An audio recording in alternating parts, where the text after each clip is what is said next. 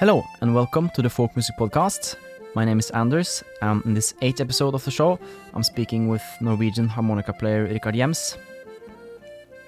So I've been a fan of Rikard's playing for many years. He's been one of the most respected harmonica players in the Norwegian blues scene for a long time, and since I started out in the blues myself, I quickly became familiar with his work there. But Rikard isn't just a blues musician, he has been working in pretty much every musical genre there is, and a lot of his style actually comes from mixing different genres and techniques in a very original way. Recently, I discovered that he has also been doing a good bit of research into the topic of Nordic folk music on the harmonica, and I figured that could be an interesting topic for a conversation. The harmonica has traditionally been a very popular and common instrument in the Nordic countries, largely because of how portable and inexpensive it was. But today, there are very few Nordic traditional musicians treating the harmonica as a serious instrument, and I can personally only name a couple of musicians off the top of my head. So our conversation can roughly be divided into two parts. The first part is all about Nordic folk music on the harmonica, different styles, techniques, players, recordings, and so on. Rikard also has a bunch of harmonicas with him, so he plays and demonstrates quite a bit during our conversation, which is very helpful, I think. In the second part, we go into all kinds of different topics like similarities between the blues scene and the folk scene, what it even means to play the blues in 2020, how to balance tradition and innovation, branding, and a bunch of other things, really. So, classic podcast conversation, in other words. Now, if you find this conversation interesting, I recommend you check out the episode page on the show website. There you'll find a few videos of Rikard playing tunes and demonstrating different techniques. And there'll also be links to the different players and resources that we discuss in our conversation. So please check it out at thefolkmusicpodcast.com. Okay, so that's it for the introduction. Here is my conversation with Rikard Gjems. Okay, so I'm here with Rikard Gjems. Thanks for coming on the show. My pleasure. And big thanks for inviting me to your home, or at least to your veranda. It's a lovely summer day here in Moss, and there's some rain clouds in the horizon, but hopefully we'll have an hour or hour and a half. They'll go away, so it's no problem. So, this is the third episode of the podcast that I'm doing in person, which is a great feeling. I mean, Skype is a wonderful thing, but you can't really replace the feeling of like being in the same room or the same environment as the person you're talking to. That's true. Absolutely. So I'm really happy to have you here because I've been familiar with your work since I was a teenager, basically. Yeah. Because as many of my listeners will know, although I'm mostly active in like folk music today, I started off in blues. Yeah. And I was very active in like the blues scene in my teens and early 20s. Yeah. And your name came up all the time. Like back in those days, I used to buy CDs. You remember those days when we bought CDs? Yeah. And I used to read liner notes, and your name kept popping up. Yeah. And also I play a little bit of harmonica myself, even though keyboards and Hammond organ, piano, those kind of instruments were like my main instruments. Yeah. I've always had the harmonica as like a side thing. Yeah. So always been a big fan. But recently I found out that you have also been working with folk music on the harmonica, and that was just the excuse I needed to bring you on the show. So I really like that part of doing a podcast. I have like an excuse to talk to people that I admire and like the work of. So I'd like to talk about harmonica traditions in Scandinavia, which is something I find very interesting, and it's not very visible in the scene. No. There's a lot of fiddles and mostly fiddles actually. Yeah. Accordions. Yeah. So I'd really like to touch on that, and you have a bunch of harmonicas with you, so we can do some. You can demonstrate. Yeah.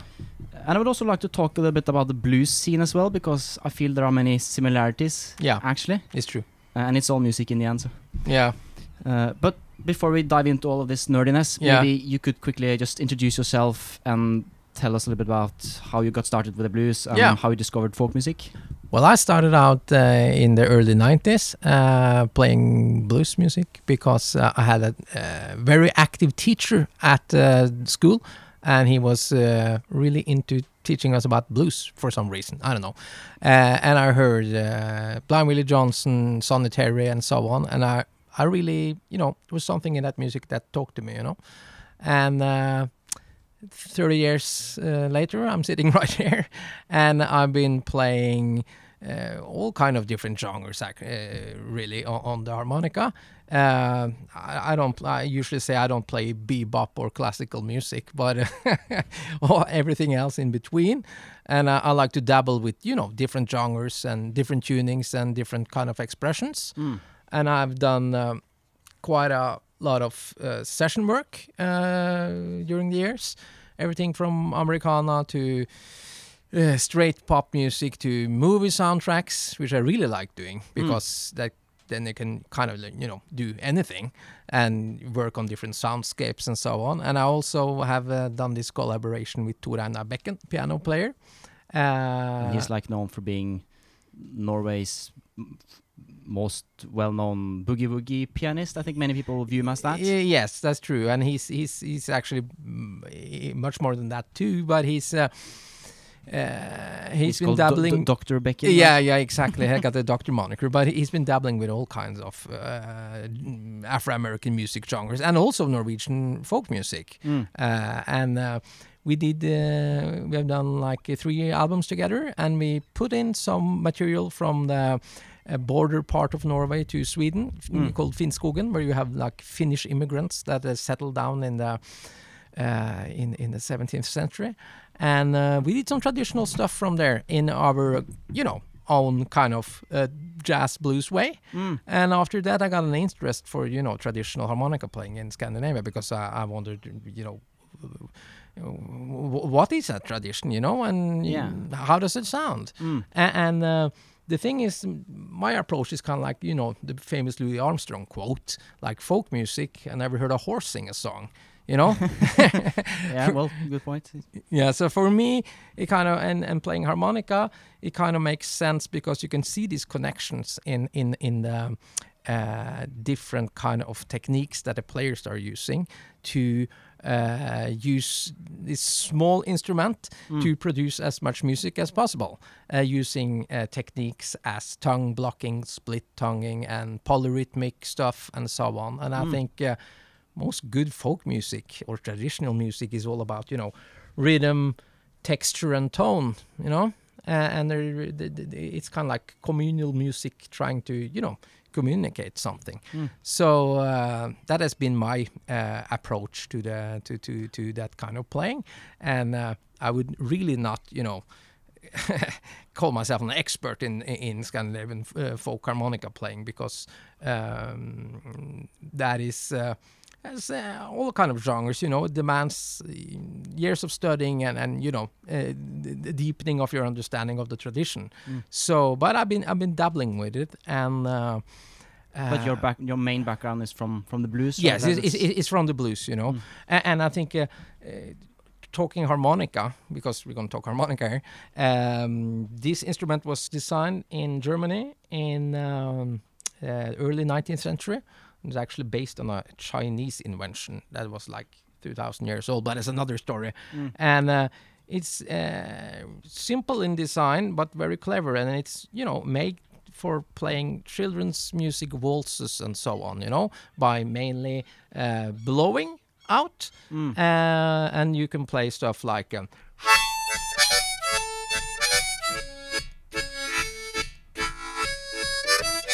and so on. And it's also a fairly affordable instrument compared to fiddles and accordions. And that's why many people consider that, like a toy. And easy to bring with you as well. Easy to bring along too, And in what I found interesting is that in the blues tradition, which is kind of like it's folk music too, or in between folk, vernacular, and popular music. But anyway, Then the Afro-American musicians and other kind of musicians with a European background in the U.S. in the 19th century and early 20th century, they discovered that you could shape the notes by doing this kind of glissando stuff and using all kind of bends and slurs and so on, and that is the thing that gives this instrument some kind of expressive quality that reminds you of a human voice. Like, for example, you play like a small blues ditty.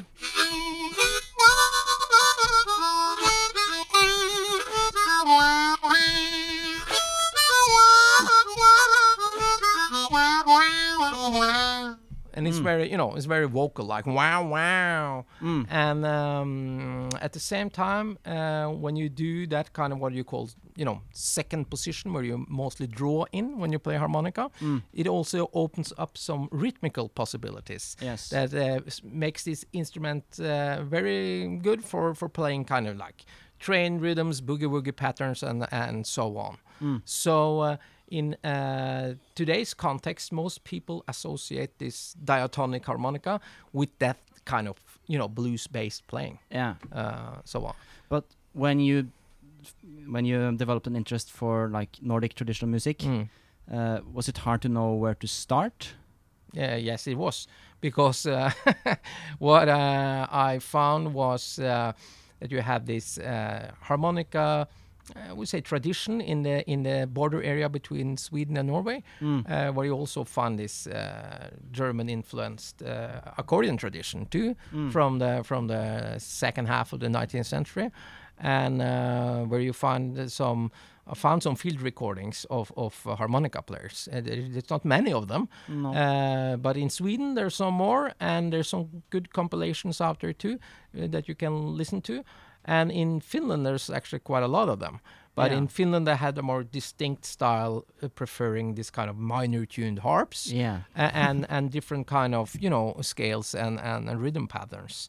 So, but I listened to guys like Skogsby Lasse, which was he was a harmonica player from Sweden that played a lot in middle part of Norway, and that kind of area in the middle part of Norway and middle part of Sweden on the border have quite a few things in common, and those were the things I picked up on trying to understand this kind of expression. And today you have guys like, I think it's called Johan Hammarberg and other Swedish spellemen or harmonica musicians that kind of carry this tradition on.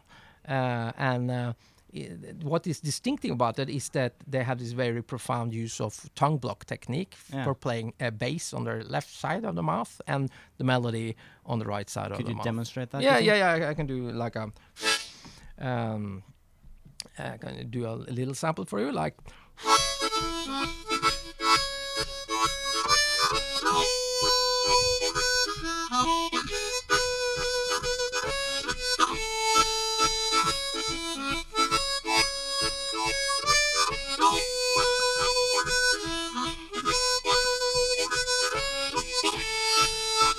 and so on. And you have this bass line going all the time, chug, chug, chug underneath. For me, it was remarkably close to listening to like an old-timey American harmonica player, like DeFord Bailey. He used to sing kind of polyrhythmic bass lines when he played his stuff too. It's like he could play something like...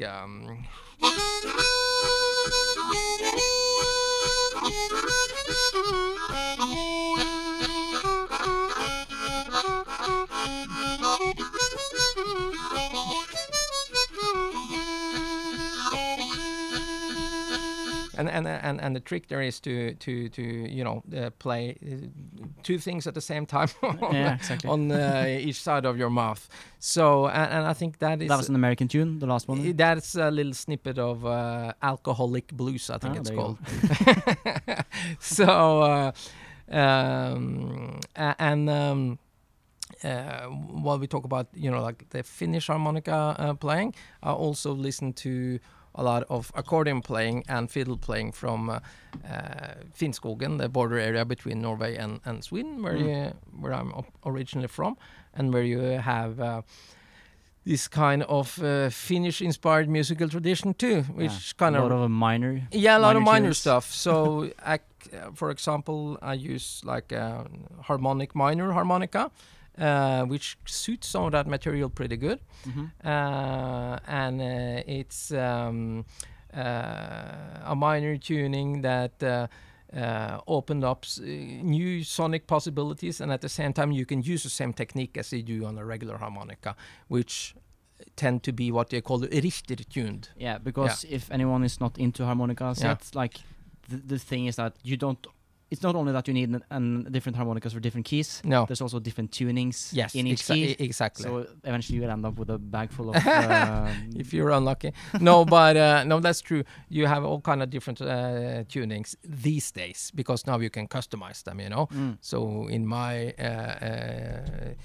suitcase here, every kind of minor tunings like Dorian minor, modal kind of minor, harmonic minor, and so on. But if you go back like 100 years, what you usually could get was the Richter tuning, which is like a major tuning. When you have like a 7th chord when you draw in. That's the one you hear on like 90% of the harmonica recordings. Yeah, that's the kind of what you used to hearing in the blues. Yeah, exactly. But and the other tuning that you could buy back then, at least in Finland and some other countries, was this harmonic minor tuning, and it's like a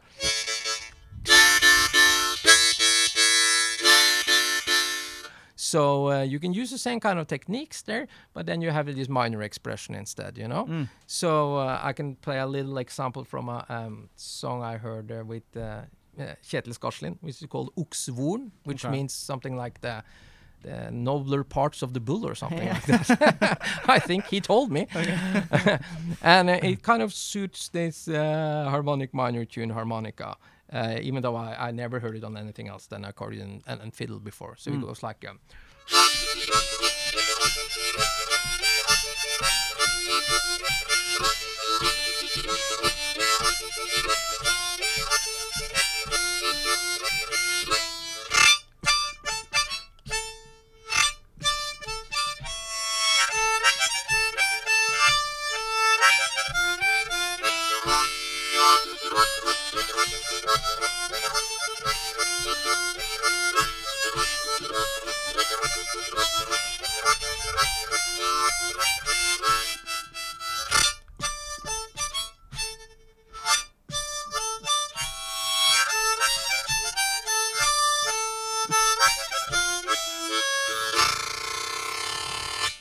or something like that. Oh, nice. So, and there you use, you use the tongue both for playing octaves and for playing tremolo effects like,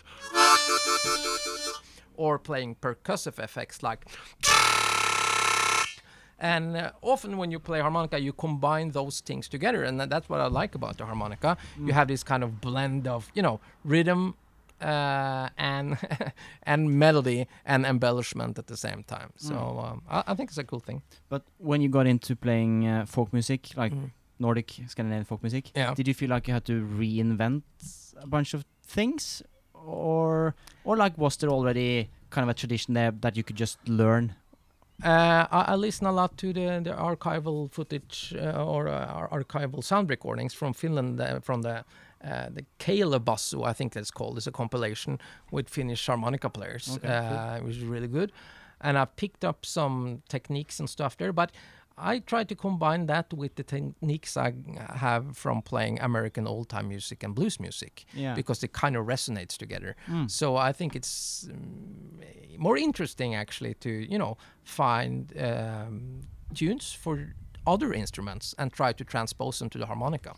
I like that, because you also have such a small repertoire for that kind of instrument. So, and I think a lot of traditional harmonica players in Scandinavia today do the same thing. They listen to to accordion songs or tunes or fiddle tunes and try to adapt them. Cool. But I think you told me before we started recording that this type of harmonica wasn't the most common one used in Scandinavia? No, the most common one in Scandinavia, I believe, was the tremolo harmonica, where you have like two reeds resonating at the same time, but they're not quite in the same pitch, so they're kind of oscillating, so you get this tremolo effect, you know, like a French wet musette accordion.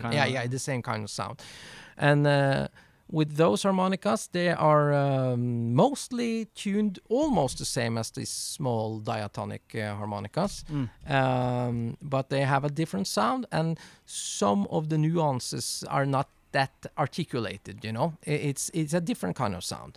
But they were popular, and I think if you were playing by yourself, they probably produced, in many people's ear, a fuller and richer sound than these small diatonics.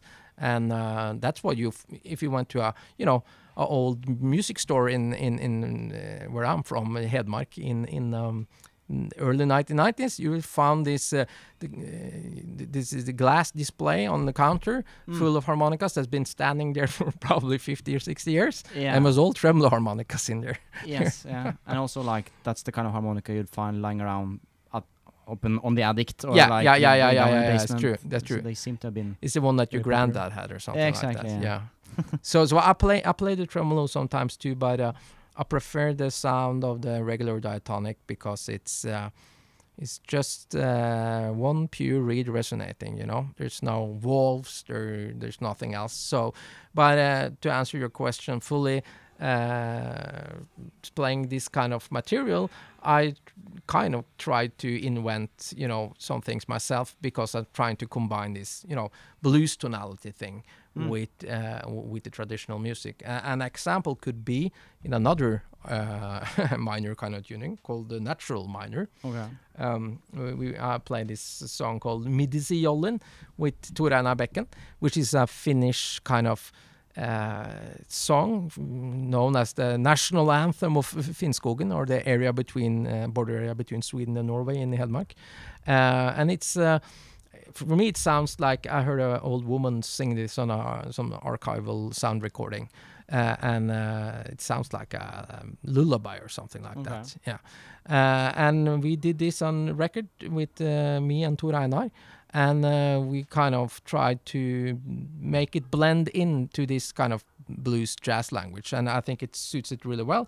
So I play this in second position on a natural minor harmonica. Which means that you're not playing in the actual key that the harmonica is tuned to? No, exactly. It's tuned to D, but I'm playing in A. Yeah, so it's like fifth above the main key. Exactly. Then. It's like if you're a fiddler in traditional music, you play what you call cross fiddle sometimes, you know, in a different tuning. So it's kind of the same kind of principle. But the reason why I'm doing is because then you have all these notes where you can, you know, bend the reeds, and you can add some kind of vocalization, and you know, you have all these kind of effects, and you can also have a rhythm going at the same time. So but second position playing in Scandinavian traditional harmonica, not very playing common, maybe? No, not that I have heard. It's almost like everything I heard of old recordings are first position, really. But I can play a little bit of Midisijollin. It goes like.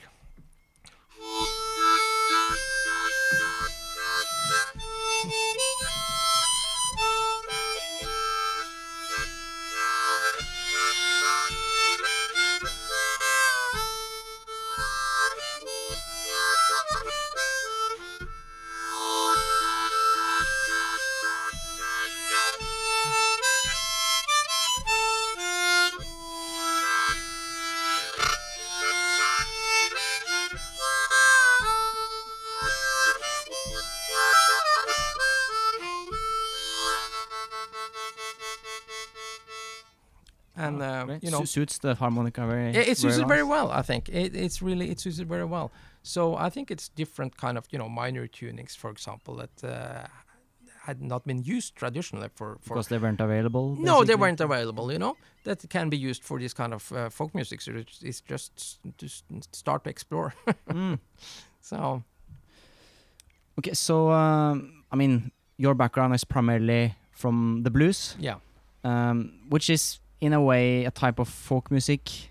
Absolutely. You could argue.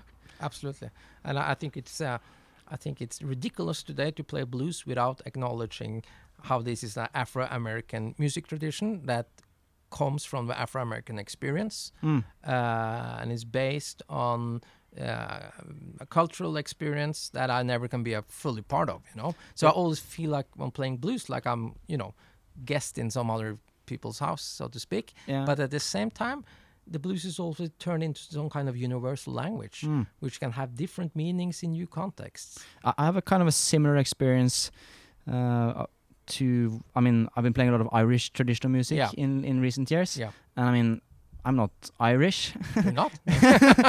So sometimes I feel like a fraud almost, like I'm playing someone else's music, and I can never truly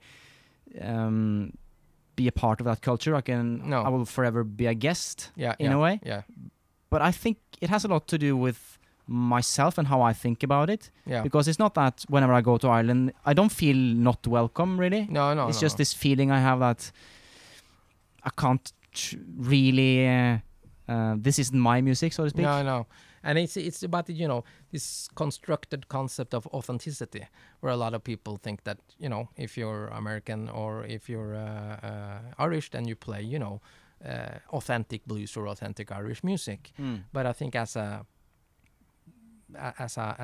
thinking, working musician, you find out after a while, well, I think so, that a lot of the things that define a genre or, you know, makes you an authentic musician is all the small, subtle nuances that are part of the craft, you know, all the things that has to do with embellishments and microtonality and rhythmic textures and all these small details that tells when you play that you've really been studying this stuff hard for years. And when I played with Afro-American blues musicians or blues musicians at all, that's what they acknowledge, you know. That's what matters. And at the same time, you have the textual aspect of the music, where you know, you're singing "I Got My Mojo Working," and you mean the lyrics? The lyrics, yeah.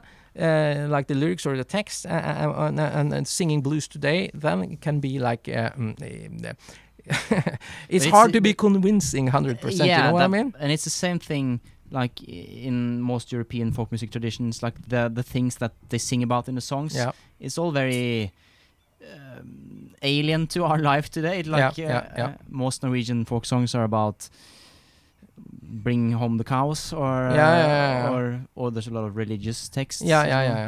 So, but I think it's important. So, how should one approach that? You think? Like, do you have to just think of it as you're telling stories, someone else's stories from the past? I think it's important to acknowledge the past and to contextualize the past, especially if you play like a traditional song. I think it would be properly suited to tell something about the song and the context of the song, or else I think it's very strange. But at the same time, I think it's important to acknowledge tradition, but at the same time also try to, you know, develop your own voice and to be innovative in some kind of way or do something new. Because I think for a lot of traditional musicians or blues musicians, folk musicians, I think that kind of developing your own expression, your own sound, very important. But at the same time, playing in the tradition, that's the thing, you know? And it's very difficult. And like, I mean, the blues is a tradition with very strict rules, really. I mean, I come from the blues myself. And like we were talking about this just before, that it's so common for people to start out in the blues. And then they use that as a springboard into maybe jazz or other types of music that is really based on the blues, which is most Western popular music. But then it's no longer blues what they're doing, and then they're no longer part of the blues scene. Whereas, like, if you're playing jazz, you can do almost anything and still call it jazz. And still be a part of the jazz scene, that's you know? True. Jazz is more like an analytical concept these days, than like an Afro-American based genre that it used to be. But did you find that as like is that like a restriction on your creativity to be a blues musician? I think that I think the ironic thing is that if you go back to the early days of recording, you know, commercial recordings of blues music or ragtime, old-timey music, and so on. A lot of those artists, they have so many things in common, more than the stuff that kind of, separates them from each other. And I think a lot of the record companies was really into, and this is a well-known fact, into manufacturing and branding these different kind of genres, So the kind of invention of the blues as a defined genre, I think you have to understand how like a label like Bluebird in the 30s was really defining for how people started to play blues all over. And you have this, jukebox all around that people listen to, and that kind of make this kind of regional variations more and more, they kind of more and more disappeared, because people have the same kind of records that they listen to. Yeah, they had the same references. Yeah, the same references. And the record companies, they sold race records for the Afro-American audience, and they sold, old-time and other records for the white audience. But at the same time, a lot of those musicians have many things in common, and some of the recordings from the early 20s, 1920s, it's very hard to tell if it's an Afro-American musician or a Irish-American musician playing. Yeah, so a lot of it is like in the marketing of the music. Yeah, I think so. And today we are very fond of, labeling things and thinking like this is bluegrass and this is that genre and so on.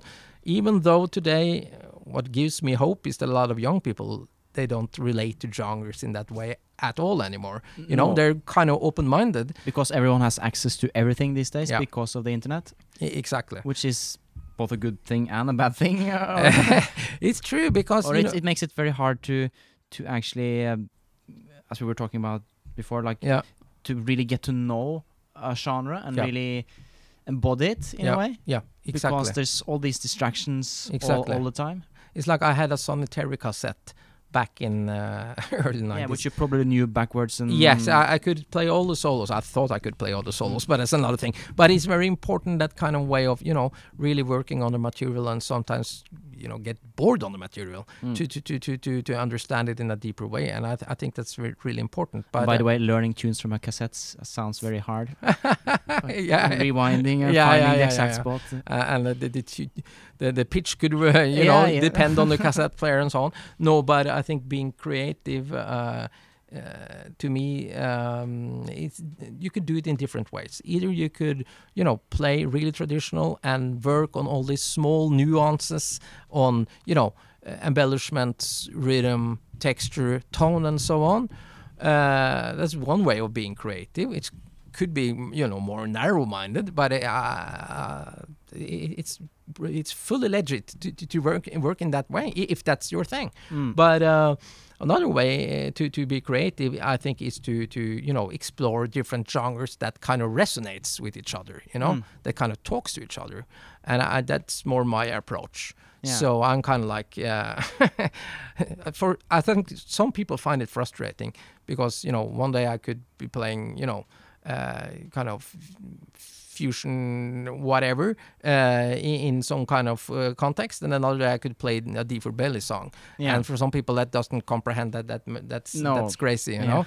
But I'm not so into that kind of branding myself as a authentic that or this artist. I think it's important to mix things up, but do it in a proper way. To do your homework. yeah, that's a good point as well. Yeah. Especially if you want to be taken seriously within a community. Absolutely. Like, it's just music, so everything is allowed. But if you want to be taken seriously as a musician on the blues scene or on the folk scene, you kind of need to know like what you're doing. Yeah. Otherwise, you'll be exposed pretty quickly. In a way, I think so. But in another way, you have like, you find these harmonica videos on YouTube or Facebook. I produced quite a lot of them myself. I have this YouTube channel where I have like 100 and something harmonica videos out when I'm playing like solo stuff by myself, just for fun. But the videos that have like 8 million views or so on, they're actually not that good. Or not if you ask a harmonica player like me. But average people or the audience, the ones you're trying to communicate with, likes, are sometimes much simpler and much more simple in their expressiveness. You know what I mean? Yeah. So I think Well, that's a different thing, like Yeah. being liked by the audience, Yeah. than to get like credibility Yeah, that's a different in thing. a scene. But I think it's important to have this balance, and I think earlier on when I was younger, I used to I think, oh, people, what were I thinking about, But these days I can see like how really simple concepts have this strong emotional impact, and it's very important not to forget that. No, and like the reason why we're doing music is actually to have a connection with whoever is listening, the audience. Yeah.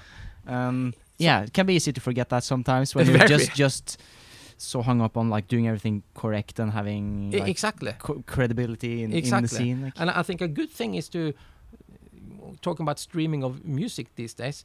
You could find these playlists put together by Spotify, for example, or YouTube or something, with a hashtag harmonica, and that's it. And sometimes I listen to those playlists, and it's like.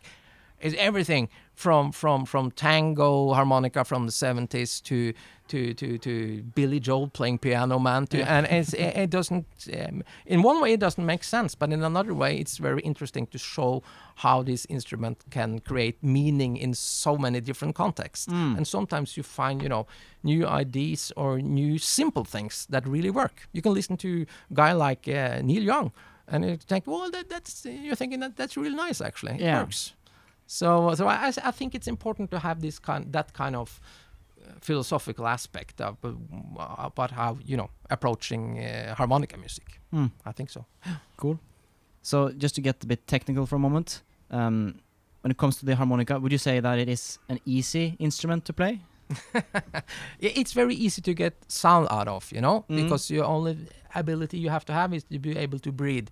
And if you're not able to breathe, you're probably dead. Yeah, so exactly. So it's quite simple. And if you listen to a guy like Bob Dylan, what he's mainly doing sometimes is breathing in and out. Breathing in and out, but he's doing it intentionally. Yeah. That's why I'm saying when people ask me, is Bob Dylan a good harmonica player? I said Bob Dylan is the kind of harmonica player he wants to be.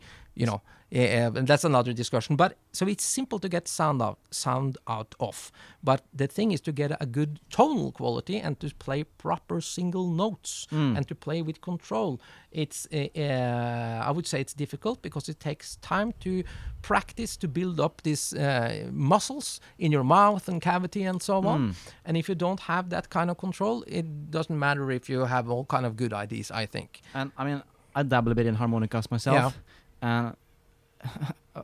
One of the tricky parts is that it's hard to understand how everything works because everything is inside the mouth. Exactly. Like I've tried to explain to people how to bend notes, for example, and I have no idea how I even do it myself. No, that's true. and I think some of the special aspects is that it's like magic. It's invisible. You just put it in your mouth and it happens, and it makes it hard to explain too. But the thing you really need to know is that it's simple in that way that it has a major chord and it's have like the 7 chord when you draw in, and you can play it in what you call different positions. Yeah. And position is that you can use a harmonica, for example, play it in tuned in G. But you can play in G on it, which will be first position. Or this is first position, or you can use the second hole as a tonica, and you can play in D, which is the second position, or you can use it as to play in A minor, which is what you call third position, and you have like 12 positions for all the keys in the chromatic scale, you know, and. Most harmonica players today, they use second position for blues. For blues and so on. So first position is the one you associate with like Scandinavian traditional music, for example, like.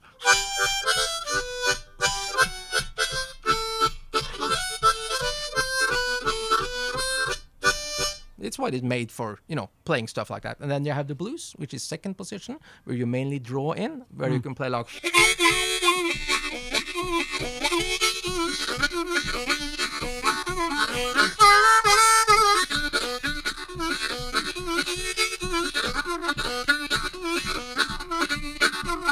And you can do all these rhythmic kind of things, which is really cool, and it opens up a lot of possibilities. Even though playing like complex melodies are kind of difficult in second position, because you lack some of the you lack notes. some half notes, and you can use like modern overblow techniques where you can get all the half notes too. Yeah. But they're not, in my ears, always properly intonated. You can play stuff like.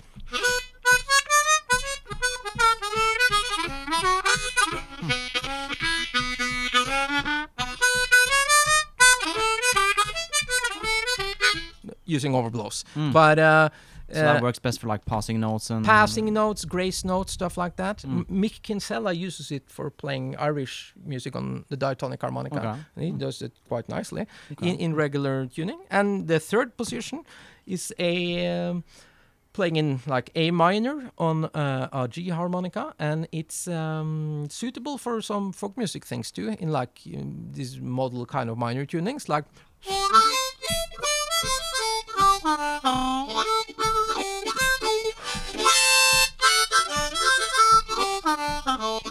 And this third position thing came in the 40s, because then you had quite a few popular harmonica players playing the big chromatic harmonica with the button on.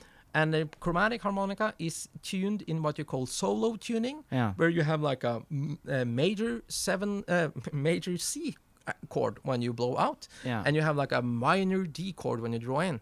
And it's very suitable for playing stuff like Summertime that Larry Adler made popular in the 30s. Yeah. And these blues harmonica players listened to this guy, and they probably didn't have a chromatic harmonica. No. They were really expensive back then. So they started, to dabble around in third position. And Little Walter was one of the guys that made this position popular in blues harmonica. And then you have fourth and fifth position, which is used in some folk music stuff before the 40s. And fifth position is like a minor position where you use the second hole out as the root note, which would be using a C harmonica you would play in E minor, I think, actually. Okay. An example could be, since I'm talking about a C harmonica, could be like.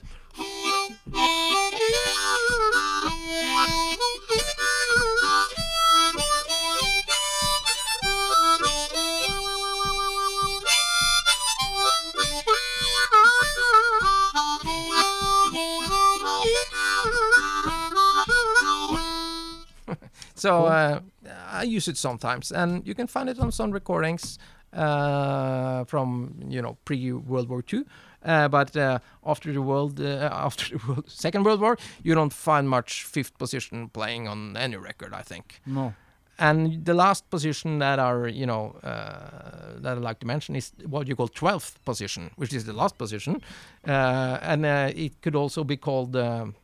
It's another name for it, but anyway, then you use a G harmonica, for example, to play in C, and your root note is the second hole bend half step down, and it's okay. I'm dizzy no. now. It's suitable for like ragtime stuff. So which key are you in then on the C I'm in harmonica? C on G harmonica. Oh, okay. So you can listen to a guy like Daddy Stovepipe from before Second World War playing some stuff in 12th position. Okay. He probably didn't know it was 12th position and didn't care either, No. but he used it for playing these ragtime kind of lines. And I can just play a little bit of 12th position for you. Okay.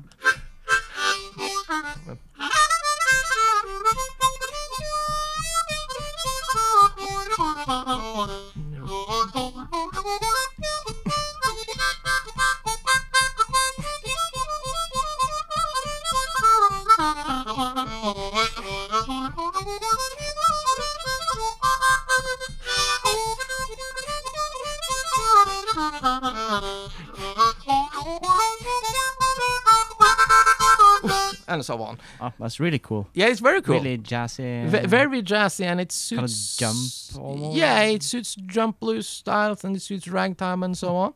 And I used that position quite a few times actually. So those are common positions, and at the same time you have all these different tunings too that you can throw on top of it all, and then you have many different possibilities. And then people ask me, why don't you use a chromatic harmonica instead? Why you make it so difficult for yourself?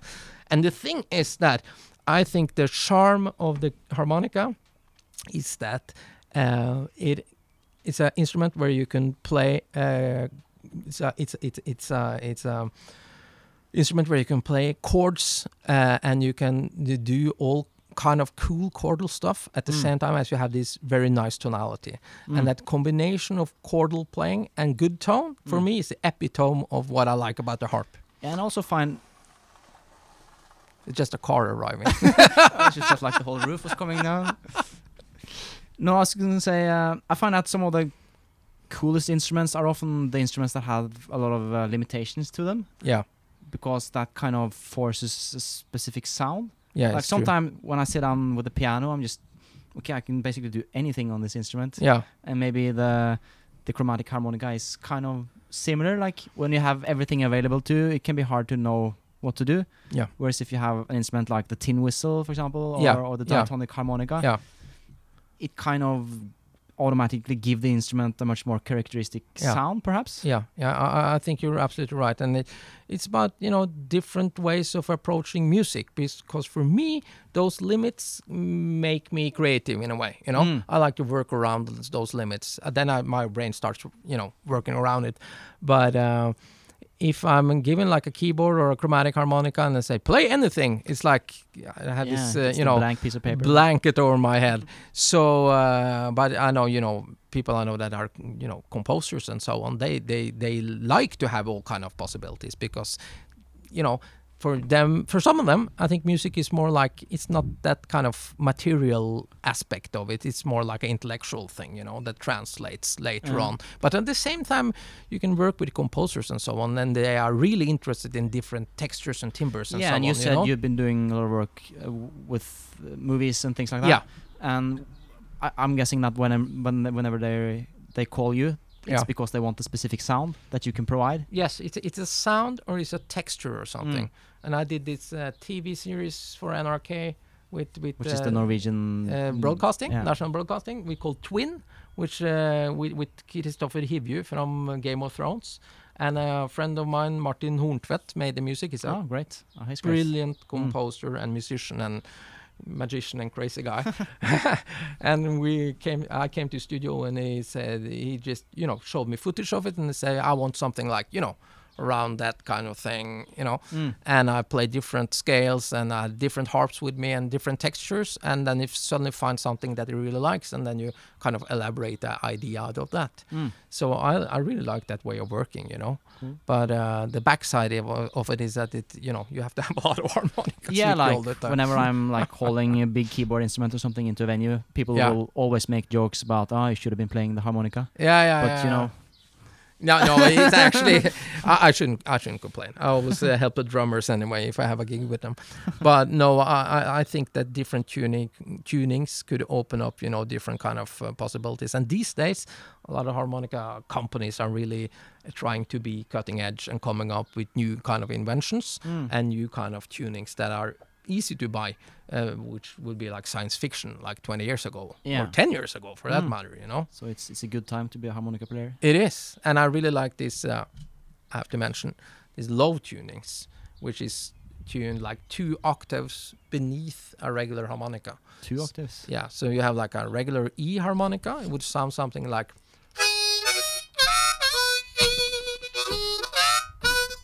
quite high pitched, and then you have like a low E harmonica, which is kind of medium pitch, which is I prefer that sound more. It's more meaty and have more body.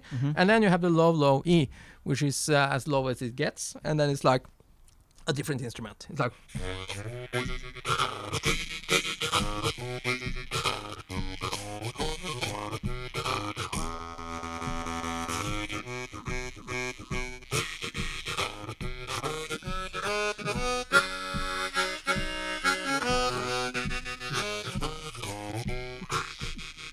so it's really cool. It's very cool, and it's a very different texture, It's the same key, same kind of tuning, but just 3 octaves in between them, and it's completely different instrument, So is that like a custom-made thing, or is that? No, you can buy them online, or you can buy from.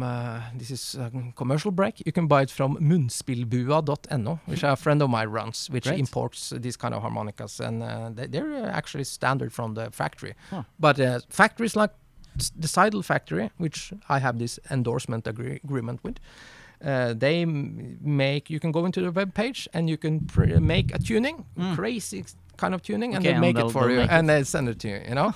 So I have like this Dorian minor tuning that I really like, which is kind of like a mixture of minor and major tuning, which I heard with a French harmonica player called Jean-Jacques Milteau, which is really very, very good harmonica player. He uses it a lot, and I heard it and I was thinking, what is he doing? He said major or minor, and he used it for blues songs. And I had the Seidel factory to make one for me, and it sounds something like...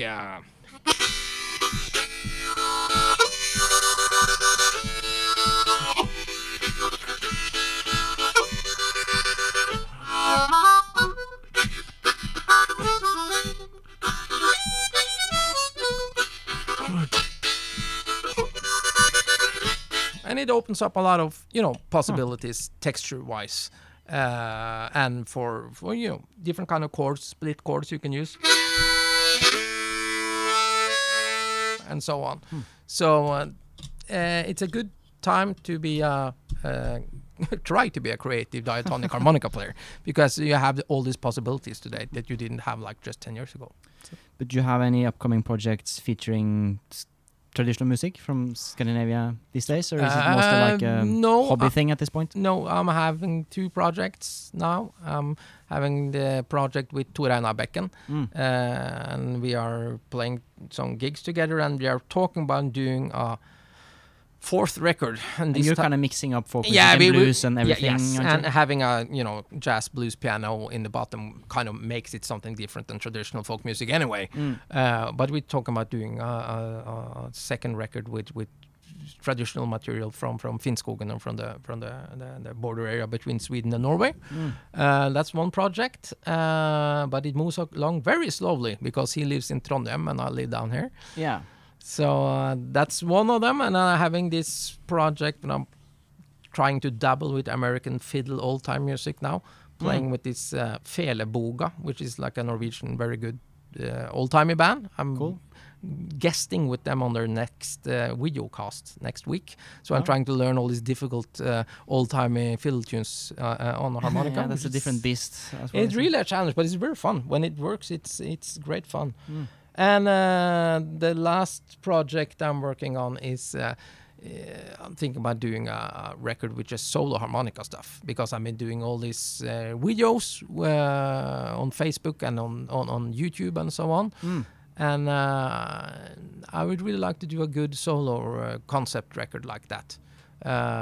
There's not too many of them, you know. No, surprisingly not. No, there's one guy called he's called Dan Kaplan.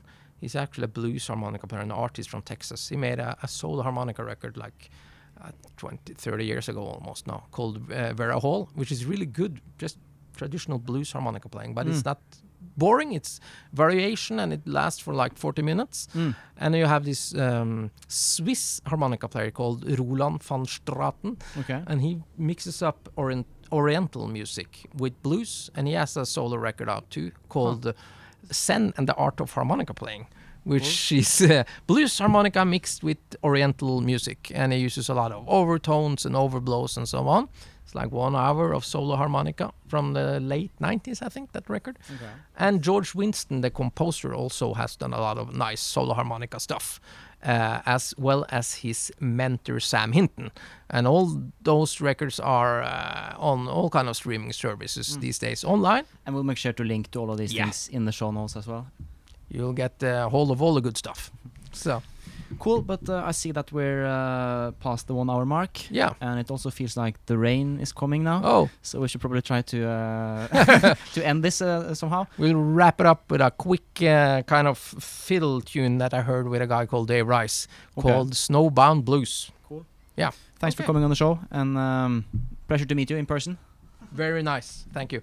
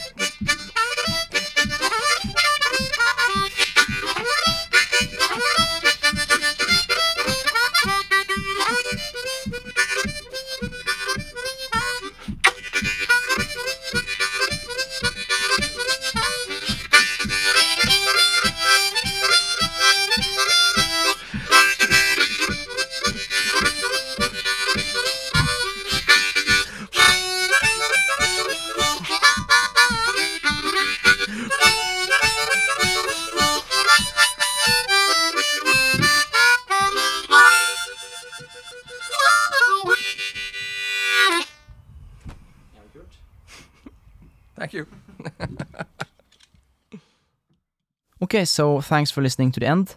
I really enjoyed this chat with Rikard. And as always, if you have ideas or suggestions for topics or guests for the show, please don't hesitate to get in touch. You can reach out via email at thefolkmusicpodcast@gmail.com, and you can also find the show on social media, Instagram, Facebook, YouTube. We're everywhere these days. So usually I'm kind of looking for a good subject or an interesting angle first, and then I'm trying to find a guest that can help me dive into that particular subject. So I'll be very grateful for any help. I'm always on the lookout for good episode ideas. So that's that. But this show is over. Have a great week, and I'll see you soon. Bye bye.